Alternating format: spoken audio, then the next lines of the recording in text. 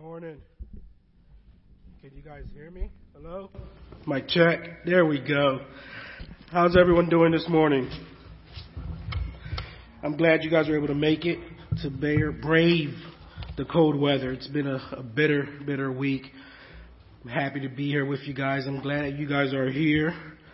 If this is your first time, welcome to Faith Bible Fellowship. Please feel free to hang out after. Introduce yourself to someone, anyone you've seen up here. We'd love to get to meet you, shake your hands, and just get to know you guys a little. Like Jason said, my name's Ricardo, and I've been one of the guys that's been asked to just preach for the next couple months. So I'm glad to be here. I'm excited. I had a whole intro ready, and then Jason was trying to encourage me this morning and just kind of shot down completely. No, but he did talk. It was great. But we're going to continue going through our series in James. We're just kind of just going through the book. And so this week we'll be in James 3, and we're excited to be there. We all remember the phrase, we probably heard as growing up, sticks and stones may break my bones. Thank you. I'm hoping that worked out that way. We hear that growing up. We teach that to our kids. And truth is, we want to believe that, but that's not necessarily the case. We know that words actually do matter. That if we're not careful with the things that we say or things that the way we treat other people, that sometimes our words can be very hurtful. And as much as we want to believe that's true, as much as we want to say that words don't affect us, we see the case in our culture today where these cases of bullying goes on and people are led to harm themselves, and sometimes in some cases even take their lives because of words and things that are being said to them. And so if we've been through life any bit, we know that our words have consequences. They can heal, but they can also hurt. They can build people up, but they can also tear things down. And so we find ourselves in a passage today in James 3 where James is talking about that. The first part of James 3, he's talking about learning to tame the tongue. And we see that this is something that he's calling all followers of Christ to do, to just watch what you say, or even just take some time out at the beginning before speaking to just seek God and seek wisdom from above in speaking. So we're going to be, like I said, we're going to be in James 3. So if you want to turn there for me, we can read that together.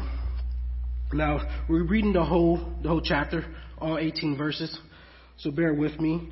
I have in my Bible, I got permanent marker in here. I happened to left my Bible open, and my son decided he wanted to take permanent marker and kind of highlight some things for me. So if I stumble in some areas, it's because I can't really see what's being said because my son decided he was going to highlight for me using permanent marker. But starting in verse 1. Not many of you should become teachers, my brothers, for you know that we who teach will be judged with greater strictness. For we all stumble in many ways, and if anyone does not stumble in what he says, he is perfect man, able also to bridle his whole body. If we put bits into the mouths of horses so that they obey us, we guide their whole bodies as well. Look at the ships also. Though they are so large and are driven by strong winds, they are guided by a very small rudder, wherever the will of the pilot directs. So also the tongue is a small member, yet it boasts of great things. How great a forest is set ablaze by such a small fire. And the tongue is a fire, a world of unrighteousness. The tongue is set among our members, staining the whole body, setting on fire the entire course of life, and set on fire by hell. For every kind of beast and bird, of reptile and sea creature can be tamed and has been tamed by mankind. But no human being can tame the tongue. It is a restless evil, full of deadly poison. With it we bless our Lord and Father, and with it we curse people who are made in the likeness of God. From the same mouth come blessings and cursings. My brothers, these things ought not to be so. Does a spring pour forth from the same opening both fresh and salt water? Can a fig tree, my brothers, bear olives, or a grapevine produce figs? Neither can a salt pond yield fresh water. Who is wise and understanding among you? By his good conduct let him show his works in the meekness of wisdom. But if you have bitter jealousy and selfish ambition in your hearts, do not boast and be false to the truth. This is not the wisdom that comes down from above, but is earthly, unspiritual, demonic. For where jealousy and selfish ambition exist, there will be disorder in every vile practice. But the wisdom from above is first pure, then peaceable, gentle, open to reason, full of mercy and good fruits, impartial and sincere. And a harvest of righteousness is sown in peace by those who make peace. Let's pray. Father God, we come before your throne of mercy and your throne of grace. We throw ourselves at your feet, Lord. We come seeking your wisdom, Lord. We come seeking after you, Lord. We come asking for you to make us pure, Father God. We ask that you be with us today as we spend the next several moments looking at your word and studying your word, Father God. We ask that you eliminate any distractions. Lord, that if there's anything that our mind is on, that for the next several moments you clear our minds and allow us to receive and hear your word, Father God. We ask that you come and convict us where we need to be convicted, Father God. Allow us to be open to your spirit, Lord. Open to the fact that we're not perfect, Father God. Open to the fact that no matter where we are in life, there's always work to be done within us, Father God. So be with us, Father, Lord. Be here today. May the words of my mouth and the meditation of my heart be edifying to this congregation. In your name we pray. Amen. So we see James starts off just in verse 1. Not many of you should become teachers, my brothers, for you know that we who teach will be judged with greater strictness. When I read this, one of the first things that comes to mind is we have to rejoice in where God has us. A lot of times what happens is we allow jealousy or we allow some selfish ambitions to creep into our lives, because truth is we want to be somewhere where God doesn't want us to be at. We aspire to have positions of authority in a sense. The King James translation translates teachers as masters. Not many of you should become masters. This idea, there was people in the church at this time who were seeking a higher place of authority, who were seeking to have some type of influence over people. And the truth is they probably had no business in those positions. They ultimately did not have a calling from God to be there, but they were seeking these things out. And James is saying, don't you realize that those who teach, those who are masters, those who have some type of greater influence are held to a different standard, are judged with greater strictness? This idea of, as Luke 12:48 says, to whom much is given, of him much will be required. This idea that if you aspire to be these things, if you aspire to have some type of influence into a greater position, then at the end of the day, God is expecting more from you. You are judged with a greater strictness, as it says here. Oftentimes this happens because people did not understand the full responsibility, the full outworking of the office that they were seeking, of the position that they were seeking. And they're not seeking God first. And they're seeking it out of, as we'll read later on, out of their own selfish ambition. And James uses the first person. He understands that in his position, he also will be judged with a greater strictness according to how he rules over people, according to how he judges and how he leads people. We see this. We see this played out in the secular world too. We always held athletes or celebrities or people in power with a lot of money to a greater standard, right? I'm reminded of Charles Barkley back in the early 90s, where he says, "I am not your kid's role model." But what happens is when people have an influence, when people are placed in there, we expect more from them. We do that just within ourselves. And there's merit to that, because God says if you are a teacher, if you are a master, if you have any type of influence, you are judged with a greater strictness. So be humble, be cautious in your pursuit of that. Ultimately, just rejoice in where God has you, because God has you right where he wants you to be. Moving on. Verse 2, you desire and do not have. For we all stumble in many ways, and if anyone does not stumble in what he says, he is a perfect man, able also to bridle his whole body. Simply this idea, we all sin. We all stumble.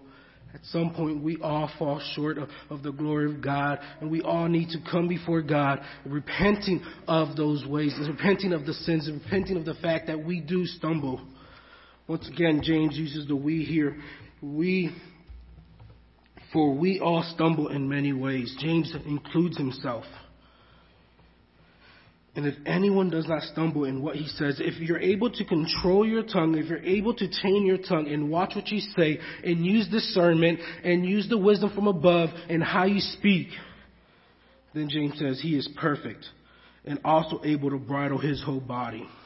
In other words, if you're able to control your tongue, then you should be able to restrain your body from sinning. You should be able to keep yourself from stumbling even more.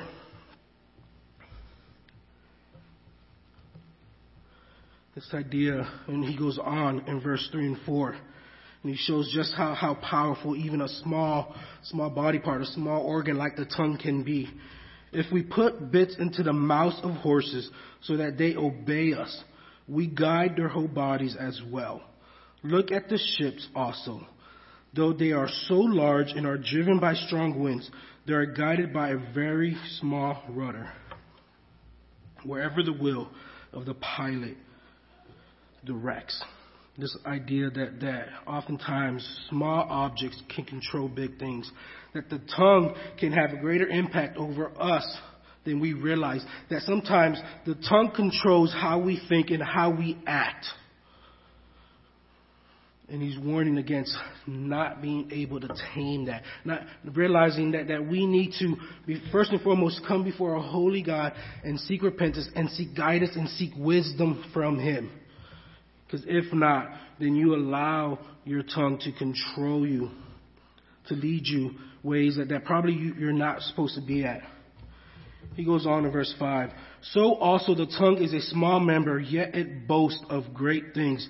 How great a forest is set ablaze by such a small fire. It boasts of great things. One of the biggest problems, one of the biggest issues with our words, with our tongue is pride. We are a prideful people. And if we're not careful, our tongue could lead us down a path where we're just going down that path because of our pride, because we're not checking what we're saying, we're not discerning everything that comes through the Holy Spirit. In other words, it's the idea of our tongue writes a check that we just cannot cash.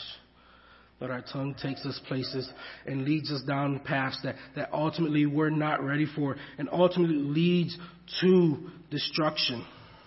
An untamed tongue can lead towards destruction. It leads towards hurt.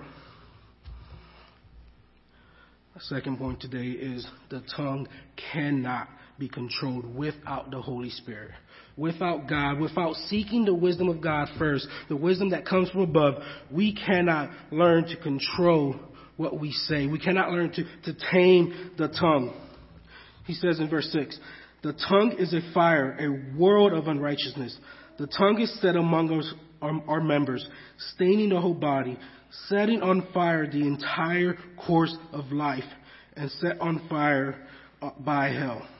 For every kind of beast and bird, of reptile and sea creature can be tamed and has been tamed by mankind, but no human being can tame the tongue.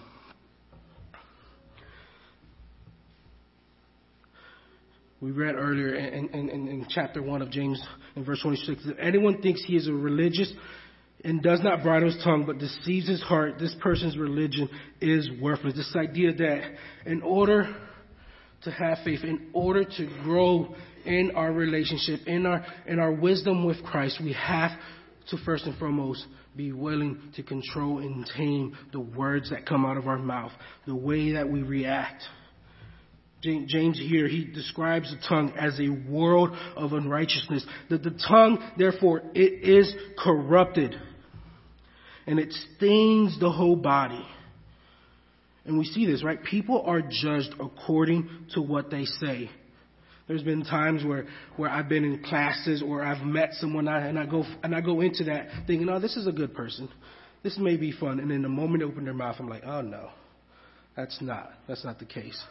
And oftentimes our tongue, what we say, determines what people say.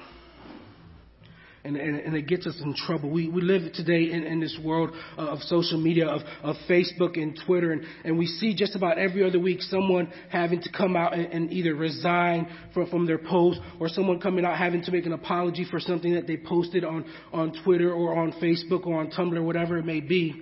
We realize that an uncontrolled and untamed tongue, the things that we say unchecked, oftentimes leads us into an area where we don't want to be.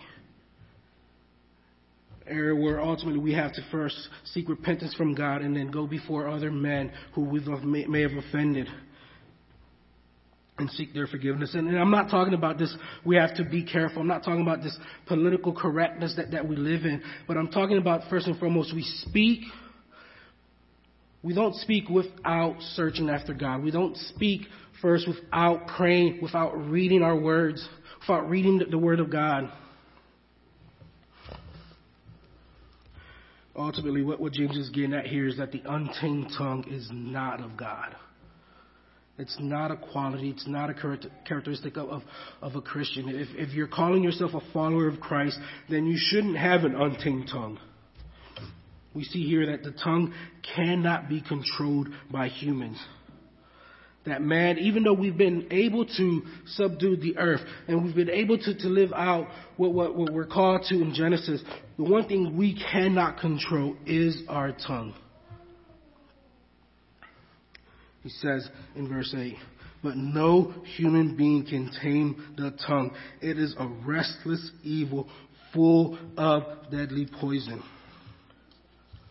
That by our own strength, we cannot, no matter what we may think of ourselves, no matter how we may feel, we cannot control our tongue. That in order for us to live according to that way, that we have to first live in submission to God, submission to His will, submission to the ways of God. Without that, there is no controlling the tongue. There is no taming it. He says the tongue is full of evil and full of poison. This idea that ever since sin entered into this world through Adam, we have been totally depraved, that we are corrupted to our core, that there's nothing about us that seeks to please God, that only those who are regenerate, who are seeking towards God, who are trying to submit to God are able to in some way tame their tongue. We read this, Paul says in Romans 3:10 through 18, none is righteous, no, not one. No one understands, no one seeks for God. All have turned aside. Together they have become worthless. No one does good, not even one. Their throat is an open grave. They use their tongues to deceive. The venom of asps is under their lips. Their mouth is full of curses and bitterness. Their feet are swift to shed blood. In their paths are ruin and misery, and the way of peace that they have not known. There is no fear of God before their eyes. We see that because of sin entering this world, we are unable to seek God. That without God first calling us and first pulling us out of our own misery, out of our own wretchedness, we don't seek after God. So why do we sometimes think that we're able to do things without God? Why we're able to think that we're able to tame our tongues, that we're able to please God outside of God? That's just not the case.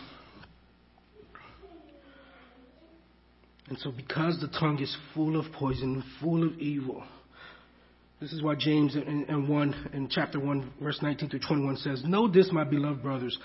Let every person be quick to hear, slow to speak, slow to anger. For the anger of man does not produce the righteousness of God.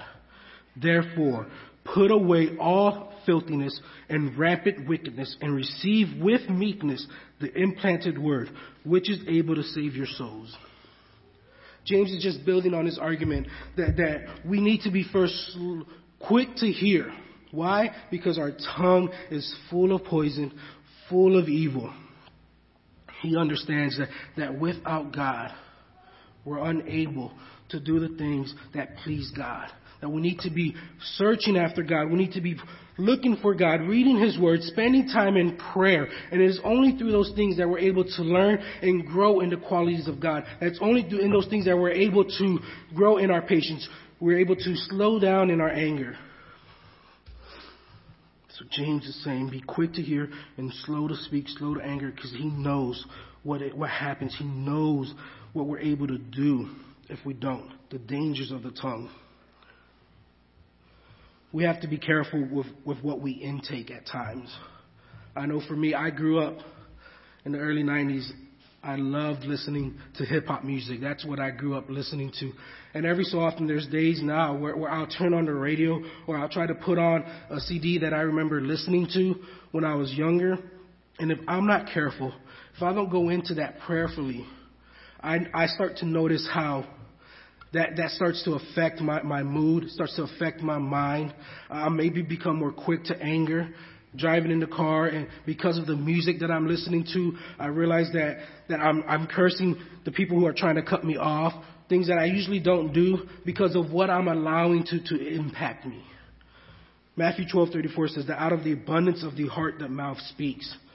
So we have to be cautious. We have to be aware of what we're allowing to infiltrate our lives, what we bring in. Because ultimately what we bring in, the things we watch, the things we hear, the things we read, ultimately will show itself in our actions or in our words.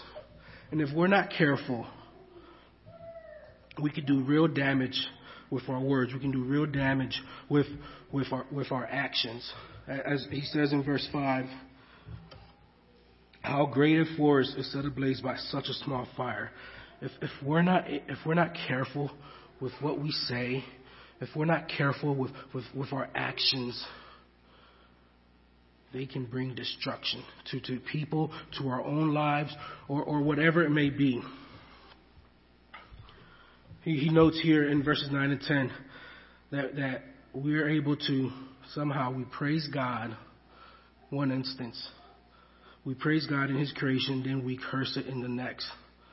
And he notes that this is basically hypocrisy at its finest. That we can be in church singing praises to God, saying amen with the pastor, lifting our hands, singing worship songs, and the moment that we walk out that door, we start to curse man. We start to curse things that God has set. He notes here, Genesis 1:26-27, that man is made in the likeness of God. We can come here, praise God for His creation, then in turn, with that same tongue, curse that same creation. And ultimately, it's because the question is, what are we pumping ourselves? What are we allowing? What are we intaking throughout the week that we can just come on a Sunday, praise God, and then the first thing we do as soon as we leave the doors is sin and curse man and curse God's creation. If we're not careful with what we intake, if we're not spending time throughout the week in prayer, reading God's Word, then ultimately, what good is it that we come here? We have to be supplementing what we receive on Sundays throughout the week. And that's how we learn, that's how we can grow. One commentator put it this way: when the act of devotion is over, the act of slander or outrage or insult commences. Just how quick we're able to step foot outside the church and curse God's creation. And we've been in church long enough that we've probably seen this by our parents. We've seen this. We've probably done this, and we understand that this is a very real thing, that James isn't just talking out of wind, but that sometimes this is even evident in our own lives. In James, I see in 10, James kind of makes a plea with his brothers. From the same mouth come blessing and cursing. My brothers, I feel like James is pleading here, these things ought not to be so. That this is not how a follower of Christ should act, should be. That it's unnatural. He uses, in verses 11 and 12, he goes on, does a spring pour forth from the same opening both fresh and salt water? Can a fig tree, my brothers, bear olives, or a grapevine produce figs? Neither can a salt pond yield fresh water. That it's unnatural for a tongue to work this way, for a tongue to be in church, praising God, and then in turn, as soon as they step out the doors, curse man. That's not how it should be. It's not the way it's meant to function. But because of sin entering the world through Adam, we're unable to tame our tongue. We're unable to control the things that we say, the things that we do or act.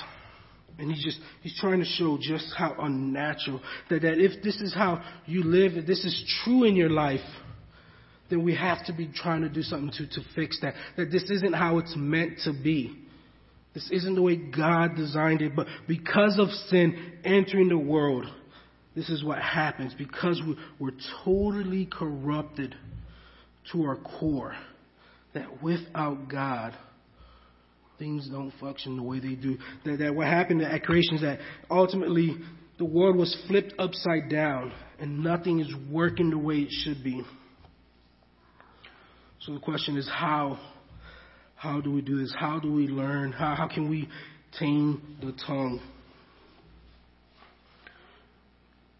And we see that it's through true wisdom. It's through wisdom from above, as we'll see in verses 13 through 18.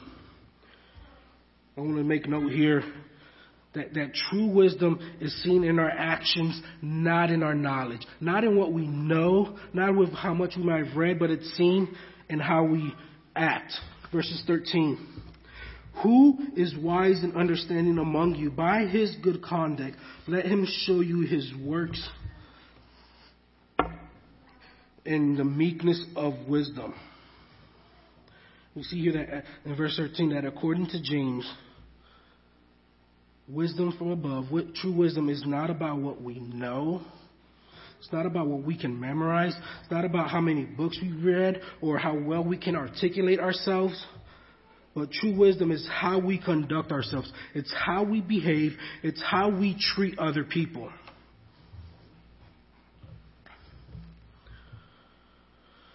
Meekness. He uses the word meekness here. He says, works in the meekness of wisdom.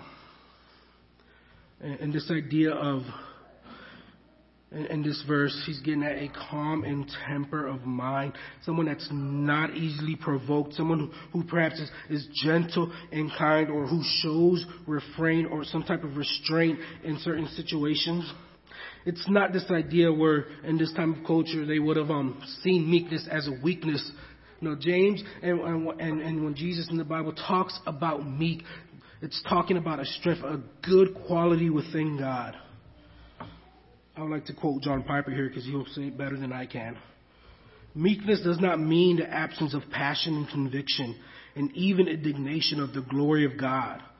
But it does mean that we don't have hair triggers. It does mean that our disposition is one of readiness to listen and learn.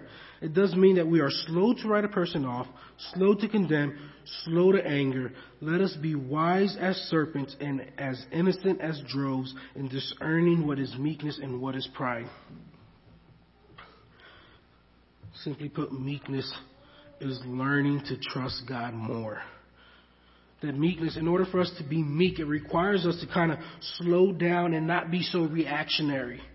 That it requires us to take time, instead of responding, to take time and just pray before God and seek God's wisdom, seek His guidance through a situation instead of just reacting and saying what comes to mind. That meekness revolves, as it says in James 1:19, it revolves, it means slow to anger. And so as we go on through the rest of the passage, we kind of see what wisdom is not and what wisdom is. Verses 14 through 16. But if you have bitter jealousy and selfish ambition in your hearts, do not boast and be false to the truth. This is not the wisdom that comes down from above, but is earthly, unspiritual, demonic. For where jealousy and selfish ambition exist, there will be disorder in every vile practice. So we see what wisdom is not. Wisdom is not jealousy. It's not yearning for what is not ours. It's yearning for what is not ours. It's looking at something or at someone who's in a different situation and wishing that we had that.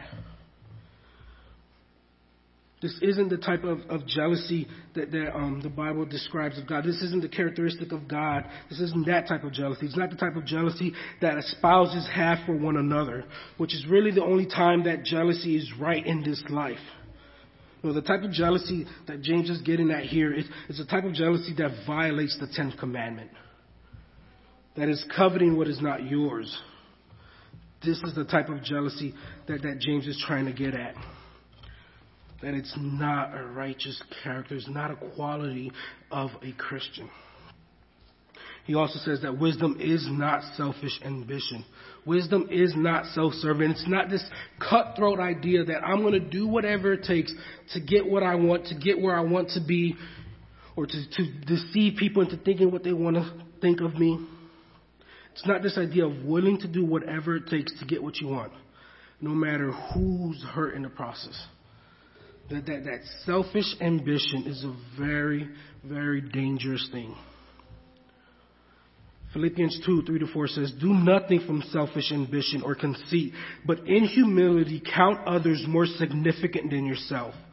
Let each of you look into it, not only to his own interest, but also to the interest of others." And we see earlier in the book of Philippians, the chapter before, Paul says that there's people who proclaim Christ for their own selfish ambition, to afflict Paul while he was in prison. We realize that selfish ambition is one of the most dangerous things, one of the most dangerous qualities a Christian can have. Because it says, I don't care about other people. I'm going to do what I need to do to get ahead. I'm going to do whatever it is to get a leg up, to get what they want. The dangers with selfish ambitions is that people will get hurt. That in order to get ahead, damage has to be done. Destruction has to happen because you only care about yourself and not about the body of Christ. Ultimately, you're not content with where you are, so you want to seek something that God doesn't have for you. And you're going to do whatever it takes to get ahead. And we see that James feels pretty strongly about this type of wisdom that's not from above, but it's ultimately, he says in verses 15, that this wisdom does not come down from above, but is earthly, unspiritual, demonic. That this type of wisdom that comes out of the sense of bitter jealousy, that comes out of this idea of selfish ambition, this wisdom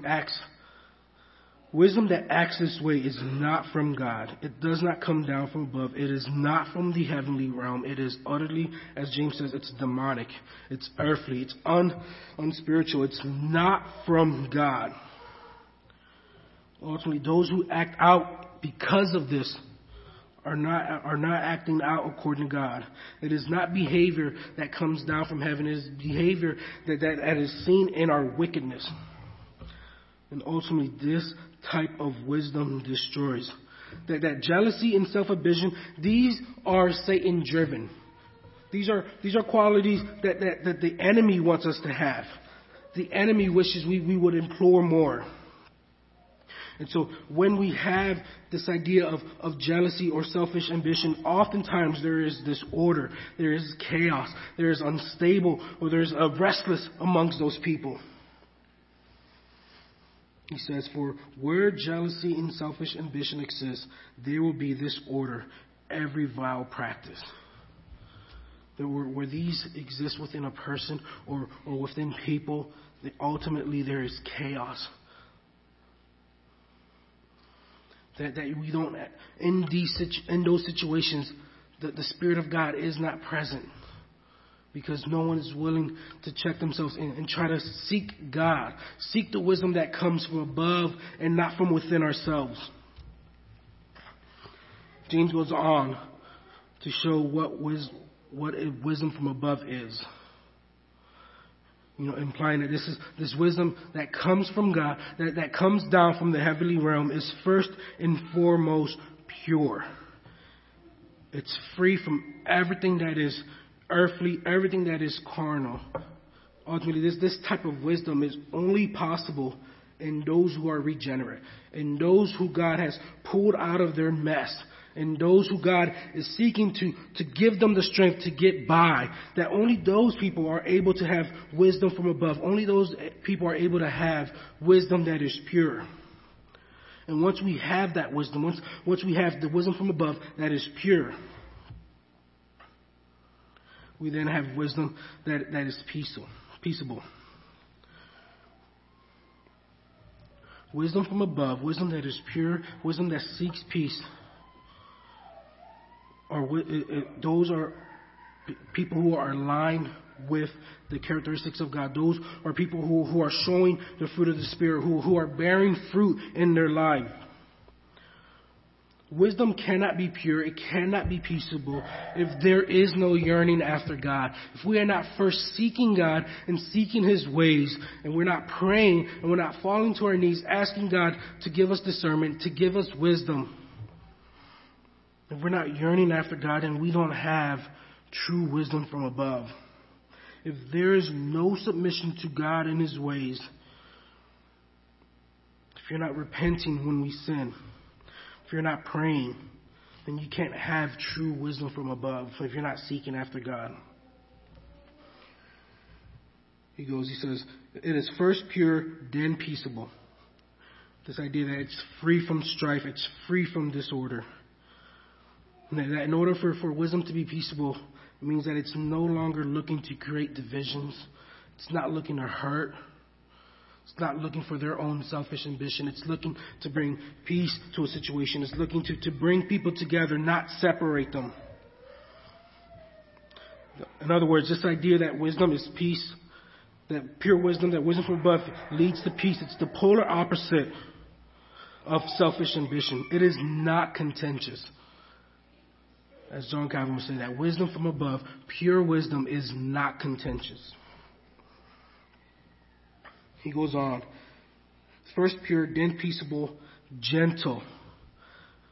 That wisdom from above is not prideful. They approach people in situations in a delicate manner. They understand the severity of the situation. They understand that they can ultimately, the things that they say or the things that they do can lead to destruction, that can destroy people. And so they approach situations with a gentleness, knowing that ultimately they could do some real damage. He goes on, that wisdom from above is open to reason. That for a person to be wise, that the wisdom that comes down from God is the wisdom that leads people willing to hear from other people, willing to talk with other people, that they don't just shut down at the first moment of disagreement. As soon as someone doesn't agree with them, they don't just end the conversation, but they're open to talk. They're open to listen to people. Wisdom from above is full of mercy and good fruits. That wisdom from above is ultimately, it shows compassion for other people. We don't just think the worst of other people, but we try to understand and we give them mercy. And we show them mercy through our words and through our actions. And the wisdom from above is good fruits. It means that they're probably serving those who are less fortunate. They're showing grace and mercy to the poor. They feed the hungry. They clothe the naked. They visit the widows and the fatherless. Wisdom from above is seen in our actions, not in what we know. That it does not matter if you can remember the whole Bible from front to back. It does not matter how many books you've read. True wisdom is seen in the works of man. It's seen that people align themselves to God and they seek after God. They yearn for the heart of God. That they have a compassion for people. That they love people. They don't want to create any type of dissension. That they want to bring unity to a situation. It's full of mercy. He goes on and says, it's impartial and sincere. Or as the King James would say, it's without hypocrisy. This idea, we looked at what it meant to be partial or impartial a couple weeks ago when we were going through James 2. It's this idea that wisdom from above ultimately shows everyone the same respect. That they're not like the people who James was talking about in 2, that judges people according to what they see, according to what they're wearing, but that they show everyone the same type of respect. Verse 18. And a harvest of righteousness is sown in peace by those who make peace. Godly wisdom, wisdom from above, seeks to make peace, and they will profit from making peace. Wisdom from above, wisdom that comes down from God, should lead to maturity in the Christian. To lead the Christian to be closer aligned to the will of God, that they're no longer seeking their own desires. They're seeking after God, and they're asking God, what do you want in this situation? What am I supposed to do, God? I want to seek after you. This is the discernment that comes only from knowing, only from being connected to God, only from reading your Bible, from studying your word, from spending time in prayer. We cannot be connected to God if we neglect those things. We cannot be connected to God if we neglect coming together as a people. Wisdom from above is first and foremost pure. First and foremost, it's concerned with the things of God, not the things of this world. Wisdom from above takes a back seat to our own things that we want, our own selfish ambition, and seeks after God. My prayer is that we all grow in this wisdom. That first and foremost we realize that we don't have it all together. That every day, as he says, we all stumble. We all fall short of the glory of God. We all are in need of the same forgiveness that God offers. We all are in need of falling before our knees and repenting before our holy and righteous God and asking God to take hold of our lives. Asking God to transform us, to lead us down the right path. Let us pray. Father God, we